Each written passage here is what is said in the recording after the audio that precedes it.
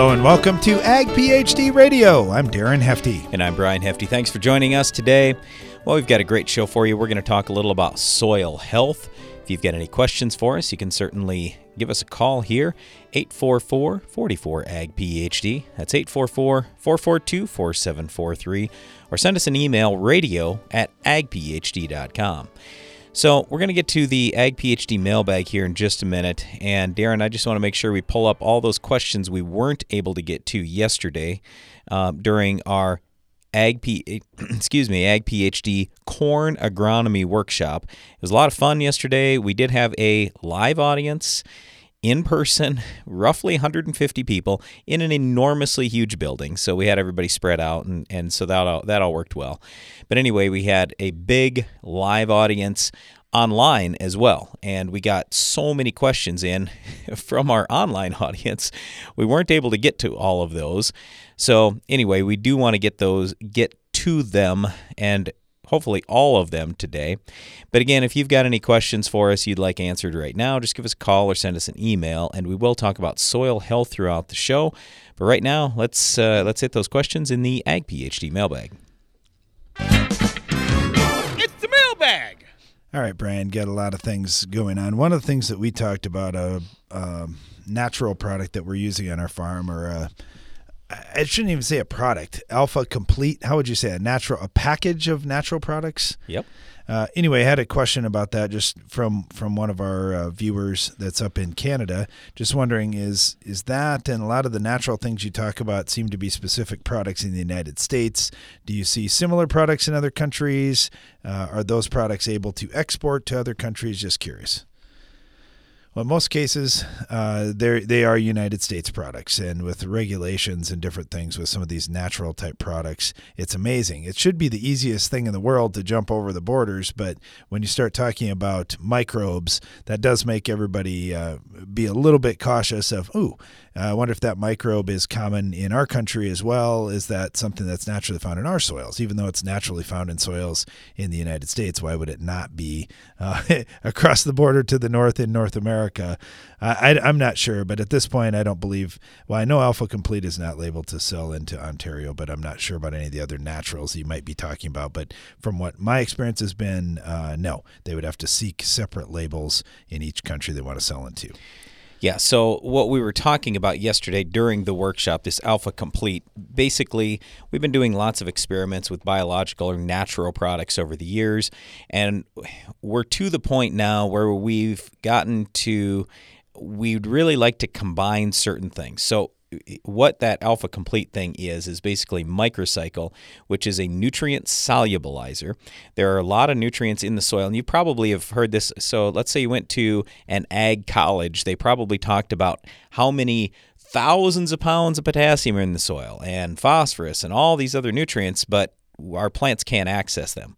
Well, that's the point of some of these biologicals like Microcycle, to try to get more of them into solution and more into a form the plant can use. Heat Shield, we've talked about quite a bit on the show here in the past. That's basically fungal endophytes that can live inside plants to help the plant with everything from cold tolerance to heat tolerance, etc. Boost 10 is amino acids, and then you've got BioPrep, which is basically a chlorine neutralizer, and Waterite, which is a calcium, magnesium, copper, and iron neutralizer, is lowering pH a little bit. So it's water treatment for the BioPrep and Waterite. And altogether, we were just saying, hey, we're spending about $12.50 for this.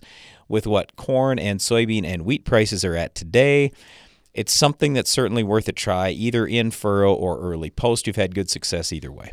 All right, another one came in. What are the corn safeners commonly found in acetochlor corn premixes? I think a lot of times it's dichloramid that they're using as a safener, but there could be others. And he said, how can I do-it-yourself safen acetochlor for corn pre-applications? Yep, there is no way to safen it yourself. Well, we would not talk an to you about additive, right? An additive. But we've already answered both of these questions, Darren. Why don't you hit some that we haven't answered yesterday?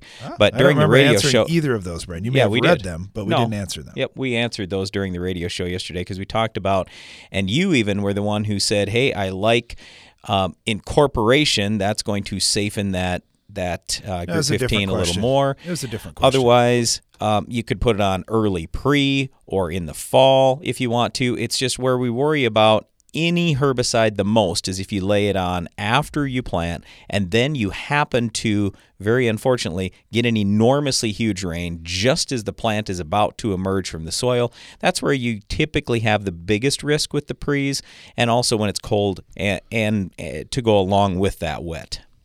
All right, another question here. On soils with high salts and where irrigation water has high salt levels, how do you combat this? Yeah, it's a challenge. Poor irrigation water quality is bad. And you think about the millions and millions of pounds of that irrigation water you're putting out on fields, you've got to have fantastic drainage in those fields to try to move some of that through. Yeah, but typically irrigation water doesn't have that high of a salt content. So anyway, I would just say, number one, we talk about tile. Number two, we talk about make sure you have good levels of calcium, like 65 to 75%.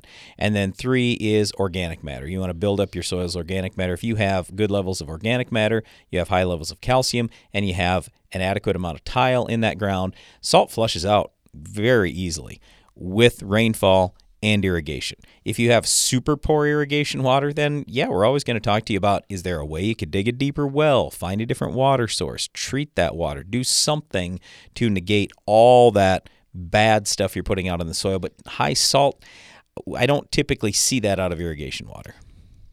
All right. I guess I don't know if we have time to answer this, but how long does it take for nitrogen and sulfur to become available when you apply AMS? Is it too late to apply AMS where corn will no longer, or when is it too late to apply it to corn 30 so you to can't get those nutrients? Yeah, 30 to 60 days. And corn plants need nutrients even very late into the season.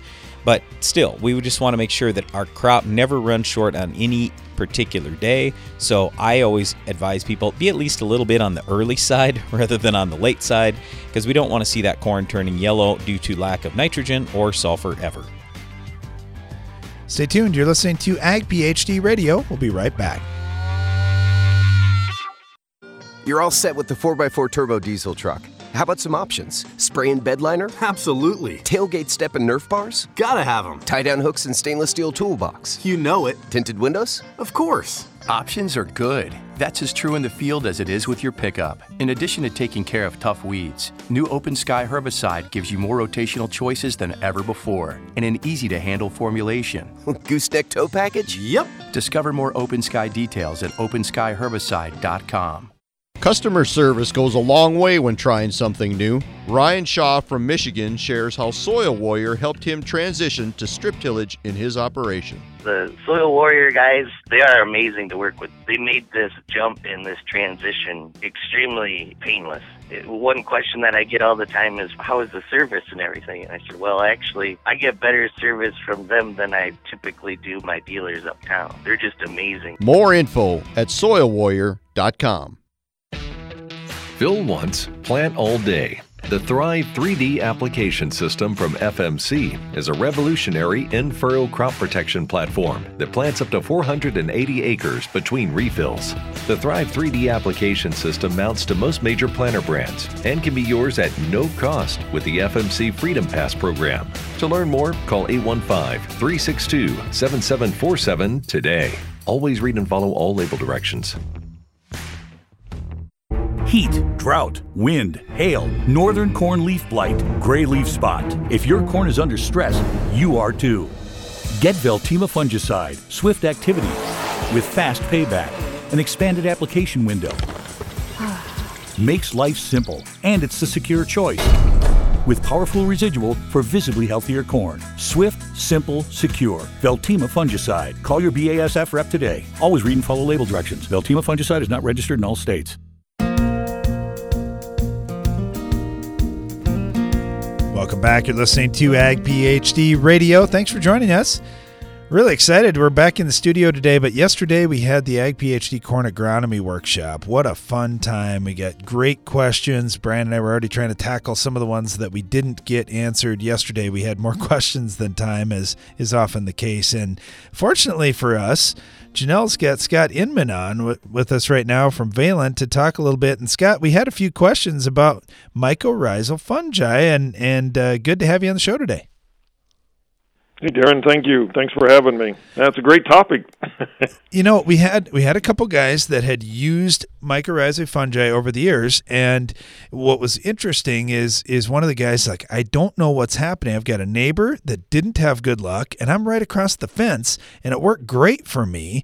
And he said the only difference is that the neighbor, he goes, I don't know what's going on over there, but he said his water is different, and they figured out they're having some water issues. And the guy I was talking to said, I've been treating my water because I'm using rural water. I got chlorine in there, and I'm wondering if he's not. And he asked if that was a question or if that had been a problem for guys. And I said, absolutely. What's been your experience with that, Scott? Have you seen poor water quality hurt some of these microbes in our mixes? And just to clarify, Darren, is that in the application, or is it in just the watering, like irrigation? No, in application when he's putting stuff in furrow. Yeah. I mean, it's all about timing. I mean, there are some, bacteria. You get your gram negatives are definitely more sensitive than gram positives, and then the nice thing about mycorrhizae specifically is they're, in a dormant form, and so that's why we have on our, use patterns not to have it in a tank for longer than 24 hours. There's a couple of things that happen, the longer it's in there, some things germinate, and then when you put it out, you change the environment, so you can have some natural loss there as well. So there are a couple of things. Usually, if it's not in the tank for very long, like I said, gram-negative bacteria are probably the most sensitive, and then there are a few of the other fungi that are less dormant, and they do have a little more sensitivity to chlorine, specifically in the water and other components. I mean, it could be other tank mixes. There are things in there that are changing the pH as well, because you got to think about the environment, where those organisms are. They're in a perfect, and then you put it into a tank, you're changing the actual environment. So some of those do respond to that. You bet. We've had some tough weather conditions the last few years, and it's been interesting talking to farmers. We get to talk to a lot of farmers that are trying new things, and using mycorrhizae fungi in some of these tough conditions, growers have said, I've had my best results ever. Is that normal? Is that where you see big gains at? Well, you kind of got to think about mycorrhizae as the to mitigate stress or that. So the worse the conditions, the better the response, which actually, the grower is trying to get away from. But it is, great insurance, because the worst, and you're looking at, ideal conditions. If you look at the big yield contributors, it's moisture, it's nutrition, it's genetics, and then so when those are not perfect for a certain genetic line or crop, then that's what mycorrhizae steps in and provides that offset, because it's allowing the plant to function under those stresses that let's say drought or heat. It doesn't have to expend the same amount of energy. The mycorrhizae does all the work, and it transports the nutrients, water back to the plant. So that's where that brings it in. But if you have ideal conditions, that's why you see these minimal differences, because the plant can do it without it. But when you have those stresses, say cold, or you've had a lot of water in the Midwest, the drown out and plant back. So yeah, those are the worst conditions. We see that. We see also the same thing, in salinity. Heavy salinity, you see a better response because the plant can't survive. Very interesting. Yeah, talking about mitigating stress, and I know on the farm we're always looking at that. We know we don't want to have the stress, but we know it's going to come because we're putting our crop out there, and of course anything can happen with the weather. Mycorrhizae fungi might be one of those things to look at on your farm this year to help minimize those stresses and keep those yields going. Scott, thank you so much. Really appreciate having you on today. Yeah, thanks for the time. You bet. We've got Bruce with us right now with Viss and Van Dyken Drainage over in Minnesota. Bruce, how are you doing today? I'm doing great, thank you. All right, when we're thinking about soil health, one of the things that Brian and I will always start with is improving drainage and just making sure we've got oxygen in the soil. And I think it's interesting to look at it that way. Do most of the farmers you look at think about oxygen, or are they thinking about water? Mostly thinking about water. I know. I do too. I'm guilty of that too. I see water coming out and I'm super happy. But what's happening on the other end is we're filling those pore spaces up with air, which is fantastic. Talk to us about some of the differences you're seeing out there. I know you've been doing this for a while and you got a lot of experience with tiling.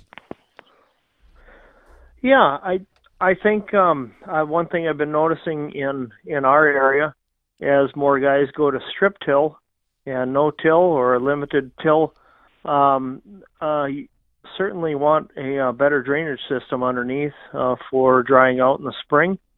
With the strip tilling, you just don't get as much black dirt on the tops. Tend to stay a little cooler, a little wetter in the spring. Guys are looking for a little more tile. Certainly as we move out further into South Dakota, where we do some tiling out Salem, Montrose, out that area, you end up with some heavier alkali areas out there where guys are really trying to get rid of just the little not potholes in their field, but where little depressions where the ground is tight, and you end up with alkali areas where you can't even hardly grow weeds. So, man, you put through there, and within a few years, you got some nice looking crops. Yeah, there are things that'll build up in soil when drainage is not good. You're absolutely right. And we do see that, not just in South Dakota, but in our travels, we see it all over, where it doesn't take much either. It seems like the elevation might only be a foot or two different. Yep. No, I would agree with that. Yep. And then certainly as farm equipment gets bigger, you have more concerns about compaction. And the wetter your soil is during harvest or during planting, you certainly any spring work with haul manure and stuff, the more compaction you're going to get to, and the tighter your soil is going to get. Yeah, I know exactly what you mean. It just gives you a little bit more flexibility when you've got soils that aren't going to be quite so sticky and wet. You can get out there just a little sooner, or you can just feel a little more confident as you're heading across the farm. You're not going to find areas out there or pockets out there that are quite different from others. Absolutely. As you're doing this, Bruce, there's a lot of important things for farmers to remember, and I think soil health doesn't happen overnight. Do you run into a lot of guys that get impatient that think, well, I put tile in, and it's a week later, everything should be great in my field? No, I think most of the guys that we deal with are fairly realistic about that. They realize that some of these tile areas really do need 3, 4, maybe even 5 years to really turn around and build up some, a lot of those areas that we're putting tile, especially in the lower areas, they're really deprived of the organic material they need to make good soil health. And they realize that it takes a few years to get things turned around. Yeah, it sure does. I guess I often say, it didn't get that way overnight. It took years for that to happen. It's not probably going to take as long to turn it around, but it's certainly going to take a little bit of time for everything to get back to how it should be. Talking to Bruce Van Dyken with Vis & Van Dyken Drainage. Bruce, thank you so much. Really appreciate having you on today. You betcha. Thanks for having me. Brian, Bruce made a few great points there about soil health, and we think about compaction, what a problem that can be, and alkali and salt type buildups, and even just the challenge as we change up our tillage system to keep things in good shape. Yeah, absolutely. I mean, we do talk about this all the time, as he said, that, hey, the first step, if you want a healthy soil, the first step is you've got to make sure you have good drainage, because there has to be air there for the microbes to live. And along with that, if you have a buildup of, like you say, salt, sodium, anything like that, well, those things can also kill your soil microbes. So we got to keep those flushed out of there, which you can with good drainage. Keep an appropriate amount of air in there, and those are some of the very first steps you can take to have a much healthier soil in the future. Well, stay tuned. We'll continue talking soil health right after this.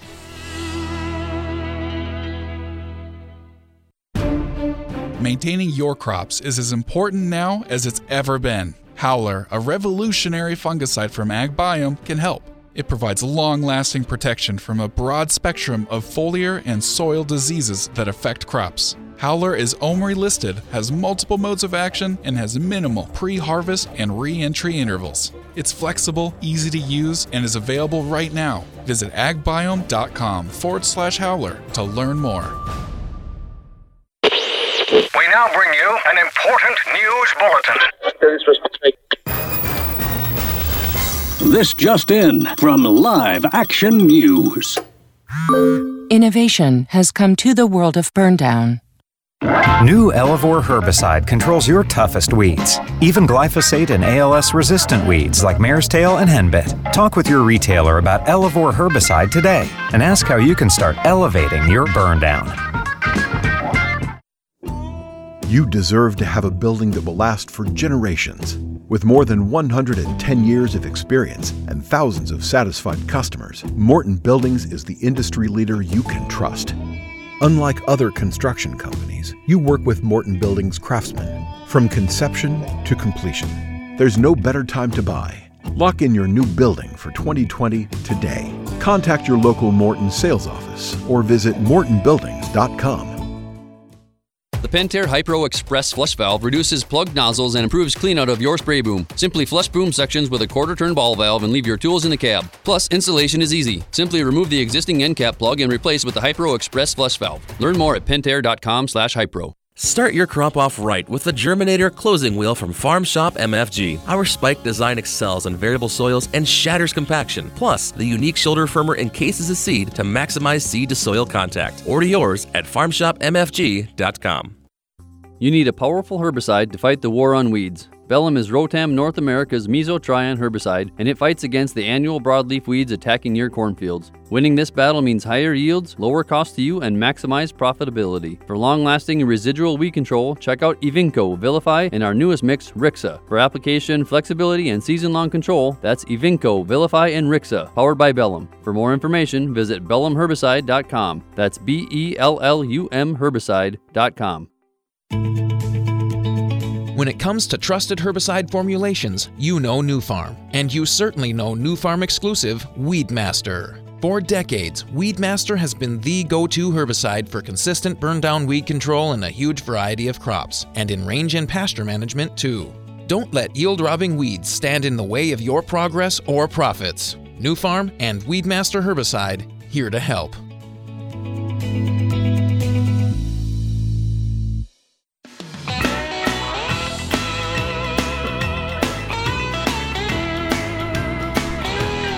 You're listening to Ag PhD Radio. Thanks for joining us today.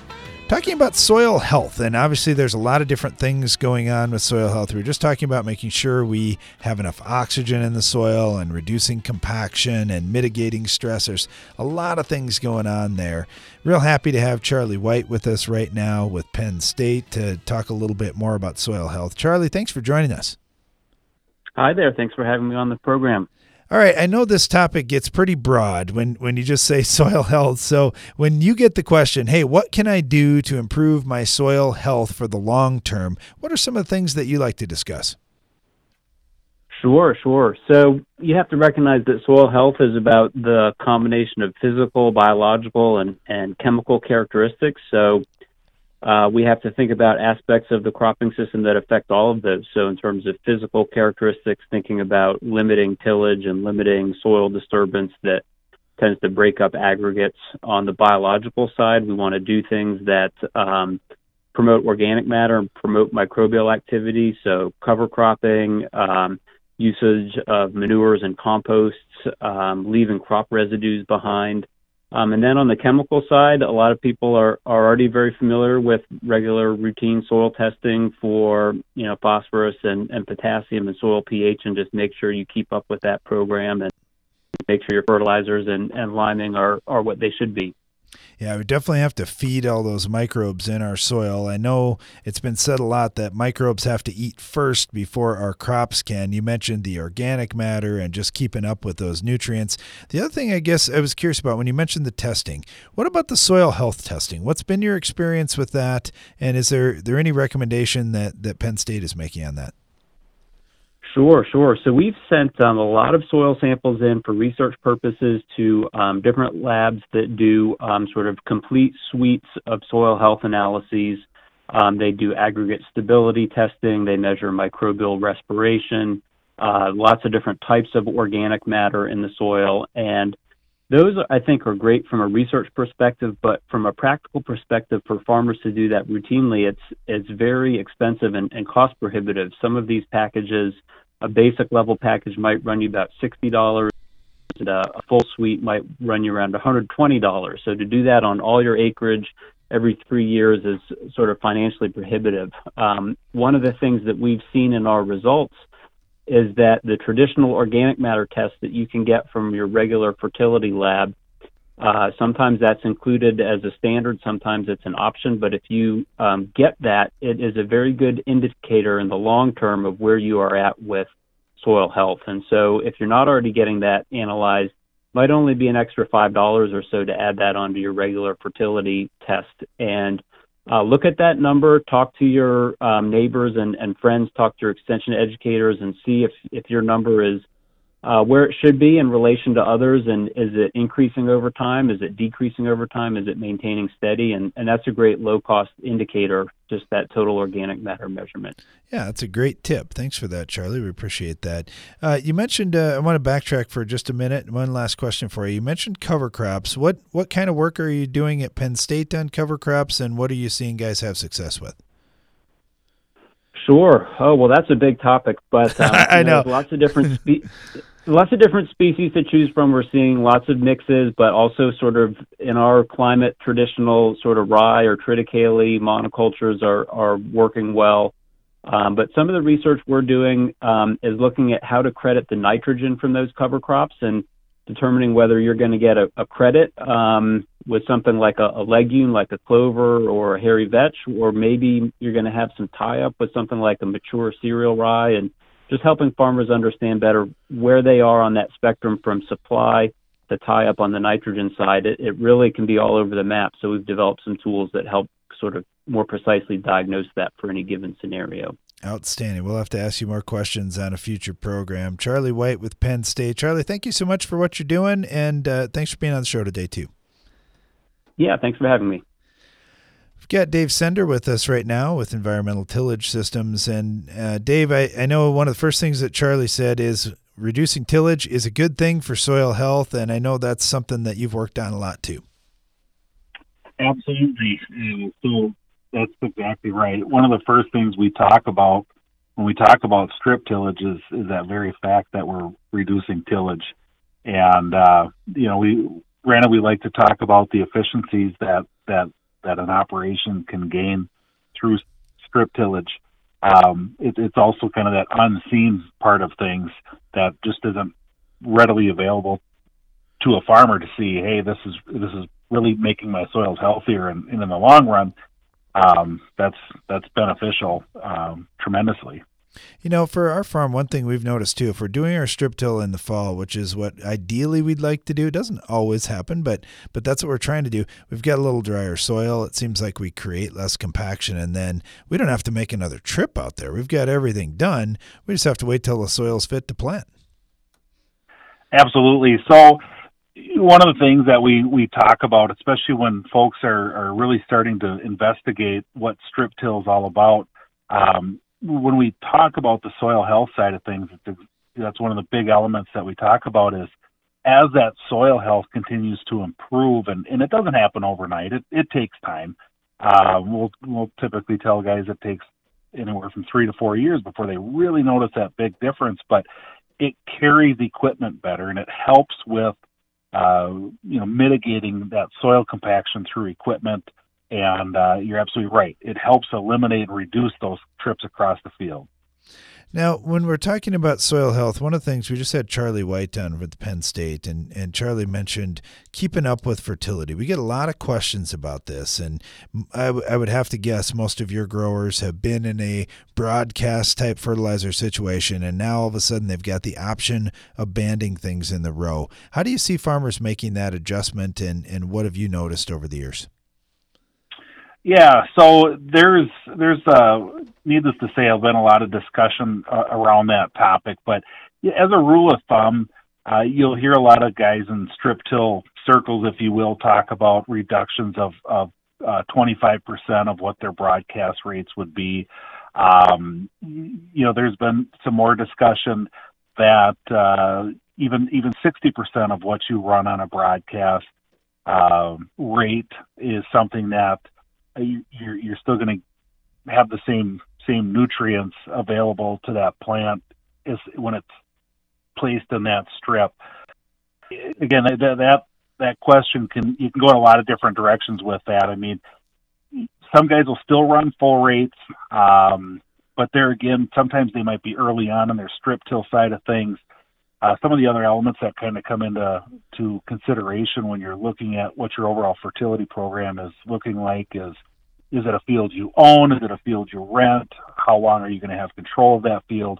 So there's a lot of other variables that come into play when one starts thinking about it. But as a general rule of thumb, you'll hear a lot of folks talk about a 25% reduction.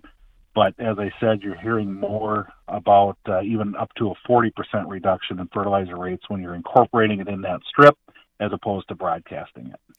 One last question. We got about 1 minute left, Dave. Cover crops. When you're seeing guys doing strip till and doing cover crops, are they tilling right through those cover crops? Are they putting out seed with the strip tiller? How are they handling it? Yeah, so kind of all of the above. We've got guys that'll strip till right into cover crops. A lot of times it's beneficial to do a burn down ahead of time. Sometimes they'll go into it green. We do have machines that have the capabilities of applying cover crops. So in those instances, as I tell folks, it's the sky's the limit. If you can think about it, there's probably somebody already doing it. Whether it's on the row, between the rows, we've had some machines that have even been almost like a broadcast cover crop spreader, if you will, the way we plumb that up. So they're out there doing their fertilizer application and making their strips, and then applying cover crop over the entire toolbar. So again, the sky's the limit. It's pretty amazing at how creative some of these operators can get. Oh, I think it's awesome. There's so many different operations out there with different goals, and like you say, having different options you can do with your equipment is really nice. Talking with Dave Sender with Environmental Tillage Systems. Dave, thank you so much. Really appreciate all the info today. You bet. Thanks, guys. Talk to you later. We're talking about soil health on today's Ag PhD radio program, but also taking your calls and agronomic questions at 844-44-AG-PhD. No matter what time of the year it is on your farm, with a Bayer Plus Rewards program, earning and redeeming rewards are always in season. Because when you buy 2 or more eligible seed or crop protection products throughout the year, you earn $3 per acre in cashback rewards. Cash you can redeem and reinvest in your farm later in the season. That's Bayer Plus Rewards, and that's how we're helping make every part of your season, well, rewarding. Visit mybayerplus.com to learn more. See program terms and conditions for full details. Did you know soybean diseases like white mold and sudden death syndrome can survive in your soil even after rotating crops? Prevention of these diseases is a constant battle, and yield loss from an infection can be devastating. The right management plan makes all the difference. Keep your beans safe this spring with Heads Up seed treatment. Heads Up guards your seed from both white mold and SDS. Stay protected and profitable by asking your seed dealer for Heads Up. Learn more at headsupst.com. As a little girl, I always wanted to run the combine because it meant I was helping Dad. And Dad always said farmers are helpers. I'm teaching that to my daughters, that farmers help our family, our neighbors, and our community. It's what I do at work. I help farmers get the equipment they need. My name is Kim. I'm a farmer, and I work for Case IH. Case IH, built by farmers. It's about time.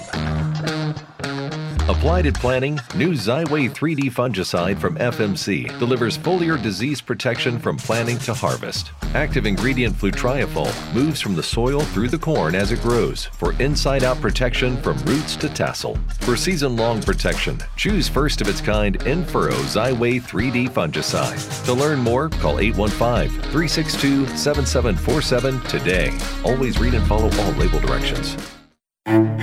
Success isn't just about maintaining your operation, how you make out for the season, or how much you can get from each acre. It's about doing precisely what needs to be done to feed your crop and grow your legacy, all the way down to the last drop. AgroLiquid Precision Crop Nutrition. Apply less, expect more. Find a retailer at agroliquid.com.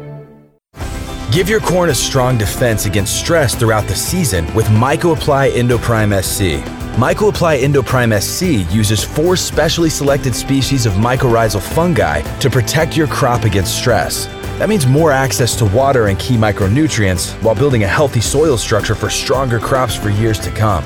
Stronger corn starts beneath the surface. Learn more about MycoApply Endoprime SC at endoprimecorn.com. Always read and follow label instructions.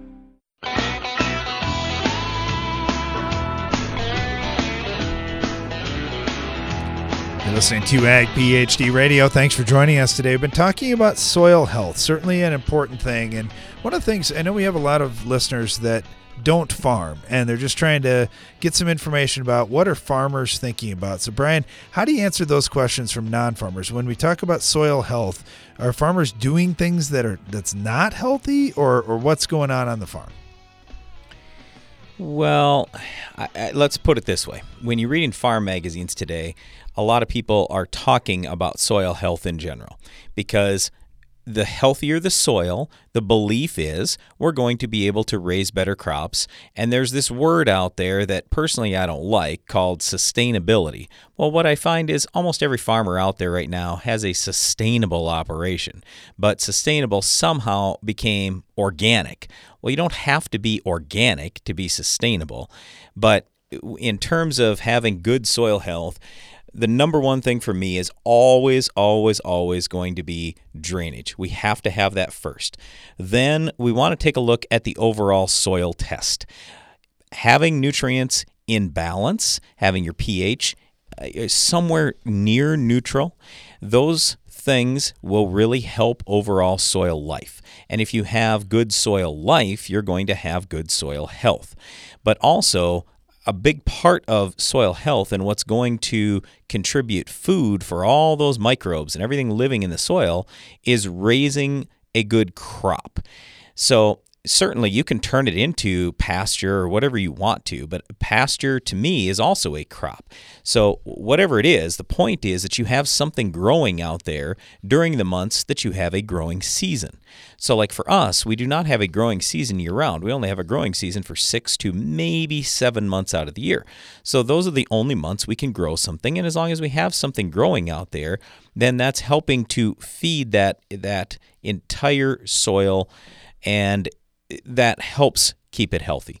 But yeah, another thing that's gone along with this soil health conversation has been that you have to go no-till. Well, you don't have to go no-till to have a healthy soil. Now, we would say reducing tillage can allow you to build soil organic matter faster, which then does contribute to having a healthier soil. So yeah, we talk a lot about strip till. We talk about reducing tillage and things like that, but you can still have a healthy soil and occasionally run a moldboard plow. Anyway, what we're all overall after here is a soil that can raise better crops and be very healthy so it can continue to do a good job for you and produce income for you. But like I say, ultimately, it's just how good a crop can that really raise? And in order to raise a great crop, you have to have the ability to have good roots down in the soil, fertility, drainage, and it's stuff that we talk about here on the show almost every day. So we're specifically talking soil health today, but if you listen to what we say with almost any topic we cover here or on our TV show or our workshops or anything else, ultimately we're trying to talk about, look, on the farm, you got to make more money, number one. Number two, you've got, or at least make money, number one. And number two, how you get there is usually higher yields. So we're usually talking about more money and more yield. But what do we also say? Our third thing always is we're trying to talk a lot about we got to do the right things for the soil. If we don't, then ultimately we're going to have a problem with number one and number two, making money and getting higher yields. All right, you ready to dive back into some questions? Yep, let's go. Okay, first of all, Jordan said you're talking about reducing tillage and possibly going no-till. It makes sense to me in wheat, but in corn, it seems like that could be really tough with equipment if you're not doing any tillage out there. What's been your experience with reduced tillage on corn? Yeah, so going back about 25, maybe even 27 years ago, something like that, we switched about half our farm over to no-till because we have highly erodible ground. And what we found real fast is we could dramatically reduce the erosion, we could build soil organic matter. Those things were good, but our yields went down. And the reason why they went down was twofold. Number one, we couldn't get the fertility down where it needed to be. And number two, our soil was just too cold. We have a really cold climate here, and we're also wet in the spring quite often. So we just weren't getting the stands. We weren't getting the early emergence, the early vigor. It really hurt us. So we took those acres, switched them to strip till, fixed the two problems. So now we were able to place fertility all the way down to 10 inches if we wanted to. And then also our strip is almost as warm as conventional till and about 7 degrees warmer in our experience than no-till. So our stands got a lot better, our yields got a lot better. It was a fantastic thing for us. And I'm not saying that anyone out there shouldn't no-till. I'm simply talking about what worked for us on our farm, in our soils, our conditions, and how we like to do things in the crops that we raise predominantly, which is corn and soybeans. And by the way, you can say, well, you could switch to other crops. Well, we've tried other crops, and they just don't dollar out near as well as the corn and soybeans. But anyway, I mean, we like a lot of the things in no-till and reduced till. Probably number one is soil erosion reduction, and number two is building soil organic matter. Because just like we're talking about today, when you reduce erosion, you increase organic matter, you typically have a healthier soil. All right, thanks for the question. We were talking about mycorrhizae fungi earlier in our show today, and Kurt's got a question about this. He said, is it safe to use a dry mycorrhizal product along with an in-furrow fungicide? And what's interesting, I've looked at some of the labels on some of these different mycorrhizal products, and some of them say don't use a fungicide in furrow, and others say there are certain ones they've tested to make sure it's safe, but only the ones that they've tested, they can say it's safe to use. Now, I guess you're just going to have to talk to your mycorrhizal provider and just see which ones have you tested with, which ones do you know are safe, and I would assume a lot of the common ones they've tested because they know you're going to use things like Headline, for example, or Xanthion in furrow. But if you've got other in-furrow fungicides like perhaps the new Xyway, maybe they haven't tested it with Xyway yet. So I definitely would talk to your provider and read the label to see with your specific mycorrhizal product if that's going to be compatible with that fungicide. Thanks for the question, Kurt. That's a really good one, and I think sometimes we get using a new product and we forget, oh yeah, I'm using a fungicide and I've got a fungus that I want to apply that's beneficial also, so you have to make sure they're compatible.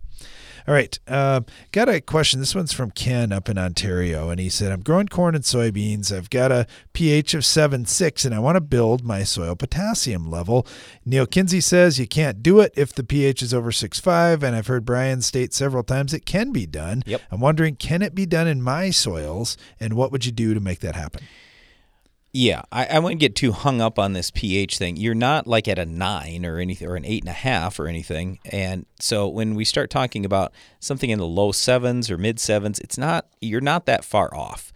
So anyway, but here's the problem. You're low on both potassium and magnesium. You're also low on phosphorus, and so there are a lot of things that you need here. So I'm not just thinking about potassium. I mean, usually it's NPK. Okay, so phosphorus, potassium, that's number 2 and 3. Well, what's number 4? Usually sulfur. Okay, well, 3 of the 4 phosphorus, potassium, sulfur, you're low on. And so those have to get addressed. You're also low on copper, you're low on boron. So I just continue fertilizing a little heavier with those things, and I think you're going to be just fine. I wouldn't get that worried about it. Oh, I would say too, when your pH is high, what we're looking at a lot of times is, do you have adequate drainage? Now, for you, you're looking at, it's around a 10 to 15 CEC, so it's not like super heavy soil or anything. So hopefully you have good drainage, but if not, I would get some tile out there. And then when you're picking a sulfur source, I would at least get a little bit of elemental sulfur. I'm not saying crazy amounts, but 50, 100, 150 pounds, whatever. So I would be picking elemental sulfur rather than some sulfate form when I need to apply sulfur, which you do, and it looks to me like you do almost every year with that lighter soil and as low as your sulfur levels are right now. And that will also help push your pH down a little bit. But you get these nutrients in balance, and I bet you over time you're going to find here in the next 5-10 years, a lot of your pHs will end up in the mid-6s. Right, got some feedback from KG. He said, I'm learning a lot from you guys on how to use the right products out in my field and equipment. Hey, KG, thanks for the comment. We really appreciate it. We love getting that positive feedback. That's awesome. Stay tuned. We'll be right back with more of your calls and questions after this.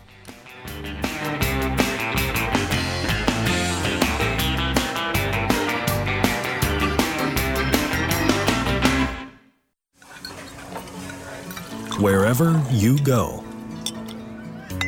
whatever you're doing, whenever you want. Farm your way with Case IH AFS Connect. Now you can farm, share data, and manage your fleet however, whenever, and wherever you want. Learn more at caseih.com/farmyourway. Give your corn a strong defense against stress throughout the season with MycoApply Endoprime SC. MycoApply Endoprime SC uses 4 specially selected species of mycorrhizal fungi to protect your crop against stress. That means more access to water and key micronutrients while building a healthy soil structure for stronger crops for years to come. Stronger corn starts beneath the surface. Learn more about MycoApply Endoprime SC at endoprimecorn.com. Always read and follow label instructions. I'll take predictability where I can get it. With their CropWise seed selector, NK Seeds combines local knowledge and local data to show me where their seed fits. And even where it doesn't. Because out here, predictability is hard to come by.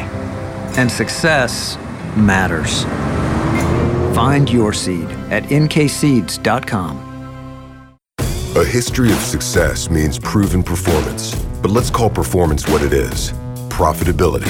And boosting yours, no matter what the season brings, is the goal of DeKalb brand corn. Backed by exclusive genetics, whole farm solutions, and unmatched dealer support. Let nothing shake your perseverance. Ask your dealer how DeKalb brand corn can help you realize a future of performance. Always read and follow IRM where applicable, grain marketing, and all other stewardship practices and pesticide label directions. Success isn't just about maintaining your operation, how you make out for the season, or how much you can get from each acre. It's about doing precisely what needs to be done to feed your crop and grow your legacy. All the way down to the last drop. AgroLiquid Precision Crop Nutrition. Apply less, expect more. Find a retailer at agroliquid.com. It's not about how quickly you come out of the gate with nitrogen fertilizer, but how strong you finish the race. High Striker uses patent-pending chemistry to stabilize your nitrogen in a form that lasts longer in your crop's root zone. Because for high yields, your nitrogen must last longer, so you can finish the season stronger. Visit agrotechusa.com to learn why so many growers are going the distance with High Striker treated nitrogen.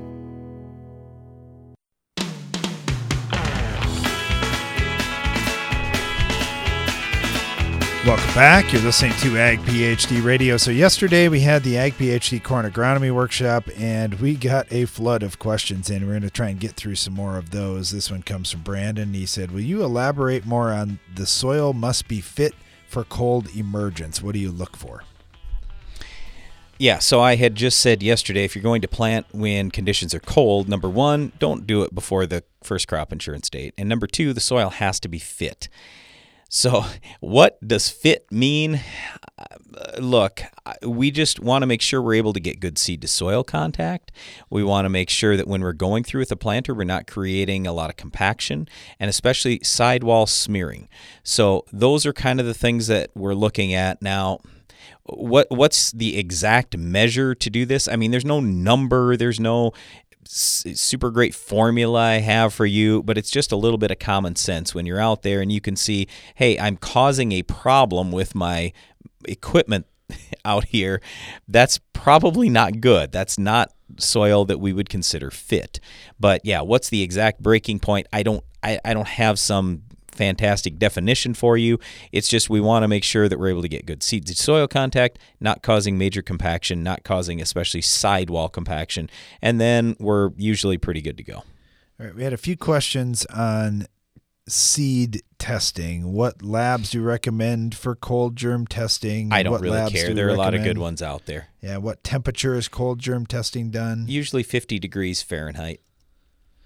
Yeah, I think as far as the labs go, I mean, yeah, you're right. There's a number of different labs. Yeah, I mean, I would say I'm less concerned about the seed germination thing than I am about soil testing. I think I'll bet you there's more variability with soil test labs than there would be with seed test labs. But here's the other thing, and we talked about this a little bit during our workshop yesterday, that there's a difference between a dead seed, a live seed, and what we would consider an abnormal seed. So it's real easy when you run a germination test. If seed's dead and nothing happens there, okay, obviously that doesn't count. I mean, that's a dead one. But there's a cutoff point for what's considered abnormal. So you can't just have germination where there's a little sprout. The sprout has to be what's considered by the seed industry as normal. So there is a little bit of judgment there. Now, most people have been trained relatively the same way, so hopefully that judgment's about the same from lab to lab, but that's the only thing that really requires judgment is when is a seed abnormal versus not. And usually, fortunately, that percentage is relatively low. All right, Jim asked a question. What are the industry percentages for warm germ, and then anything else that we need to know about that? Cold germ, anything else? Yeah, well, on corn, and we talked about this a couple times yesterday, corn standard in the industry is 95%. Cold germ is 90%. Soybeans, the standard for warm germ is 90%, and for cold germ it is 80%. Also, I would say soybeans, you shouldn't carry over from one year to the next because, and we've had our own testing lab here at Ag PhD for over 25 years, I can just tell you from experience, in year 2, soybeans will typically go from, they were 90 and 80, so 90 warm, 80 cold. A lot of times they'll go down to 80 warm and 20 cold. It'll be that bad, they'll lose that much vigor. Whereas corn, if year 1 it's 95 and 90, year 2 it might still be 95 and 90, especially if it's kept in cold storage. But usually we only see the warm and cold germs drop slightly each year with corn, whereas soybeans, it's a major drop most of the time. All right, I had a number of questions about collegiate or young farmers' activities coming. Jody says, will you be doing a collegiate workshop? Had another Not one this that year. came in. Is there an age restriction on the workshop? No. And when is it? Okay, so the last couple of years we've done a collegiate agronomy workshop, and we've given away a number of college scholarships. We've really enjoyed that, but this year, because of COVID, we aren't having big events. So our corn agronomy workshop, and you might say, well, 150 people, that's a big event. No, that's a small event for us. So we really had to limit attendance, and we didn't want to do that with a collegiate workshop. So what we decided to do is rather than having a winter workshop, we're going to have what we're going to call a Young Farmers Field Day. And there's no age restriction or anything, but it's going to be a lot of hands-on stuff out in the field, looking at plants. We'll be going through everything from tiling, soils, weed control, insects, diseases, you name it. But it'll be very hands-on. It's going to be a lot of fun, and that's going to be Saturday, June 26th. And I think that's probably on our website now. Okay, a couple other things here. Ron Heiniger down at North Carolina State did some trial work with a natural product called Heat Shield. Just wondering, how was that applied? I believe that was applied in furrow in those trials. No, not believe. It was. He told us it was applied in furrow. In furrow? Yes. Then a couple of tissue testing ones here. One says, how do you know if the foliar nutrient is on the leaf versus in the leaf? And does it even matter if it's on the leaf? Will it get in the leaf? Okay, so what you're supposed to do before you send in tissue analysis is wash the leaves down with distilled water. If you do that, then anything on the leaf, just sitting on the leaf, should wash off. Right, but here's the problem. There are some labs that'll say, well, we're going to wash those samples for you. And we've had some experience. We've had some experience with farmers who have sent samples into certain labs, and all of a sudden, well, they put a boron application on, for example, several days before they sent it in, but then they get boron numbers back that are just astronomical. And the guy's like, okay, hold on. They told me they were going to wash the leaf. I said, why don't you just wash the leaf? Then you know for sure that the leaf was washed, and you know it was washed well. Right. So I would recommend washing the leaves before you send them in with distilled water, like Brian said, rather than adding anything else on them. And just because something's sitting on the top of the leaf, that doesn't necessarily mean that's going to get in the leaf. Could it wash off? Yes. Could it just simply not get absorbed? Yes. We don't really know. So ultimately, I don't really care about tissue analysis. What I care about at the end of the year is yield. And we use tissue analysis as a measuring tool, and it's nice. So we have some kind of idea what could be causing our problem. So hopefully the next year we can change that and then get higher yields. But I'm just saying that the tissue analysis is not the end-all, be-all thing. But this is also why we would encourage you, do tests every week. I do fewer spots, but do it every single week, and then you'll have a pretty good idea. And yeah, you might have one outlier. Well, then you can throw that out. Okay, I got another tissue testing question here. Are there any plans to add tissue testing functions to the Ag PhD Soils app? This would help us correlate tissue results with our soil results. We've been talking about that, yes. So hopefully, eventually, we'll get to that. Okay, another question. We mark our grid points with the Ag PhD Soils app and map our yield with Climate Field View. Is there a way currently to overlay those grid points onto the yield maps? At the moment, there is no simple way to do that. So what we do is we're using some Case IH equipment for harvest, and then we're using their software in terms of our yield map, and we're overlaying our grid point map as well that we have out of the Ag PhD Soils app, and then we're one at a time painstakingly hovering the mouse over the yield point where the grid point would be and manually entering in onto our spreadsheet what the yield is for that grid point, because obviously we already have the soil test information in the spreadsheet. We just need the yield. So we've done that the last few years on over 2,000 grid points every year. We farm about 3,200 acres, and we've been soil testing roughly 2/3 of our ground every year on 1 acre grids. But anyway, we've had one guy who has done that work for us each year. It's one guy who works for us, and he's been able to do it in 1 day each year, and then we get all the graphs out of it and everything else. It's been really helpful.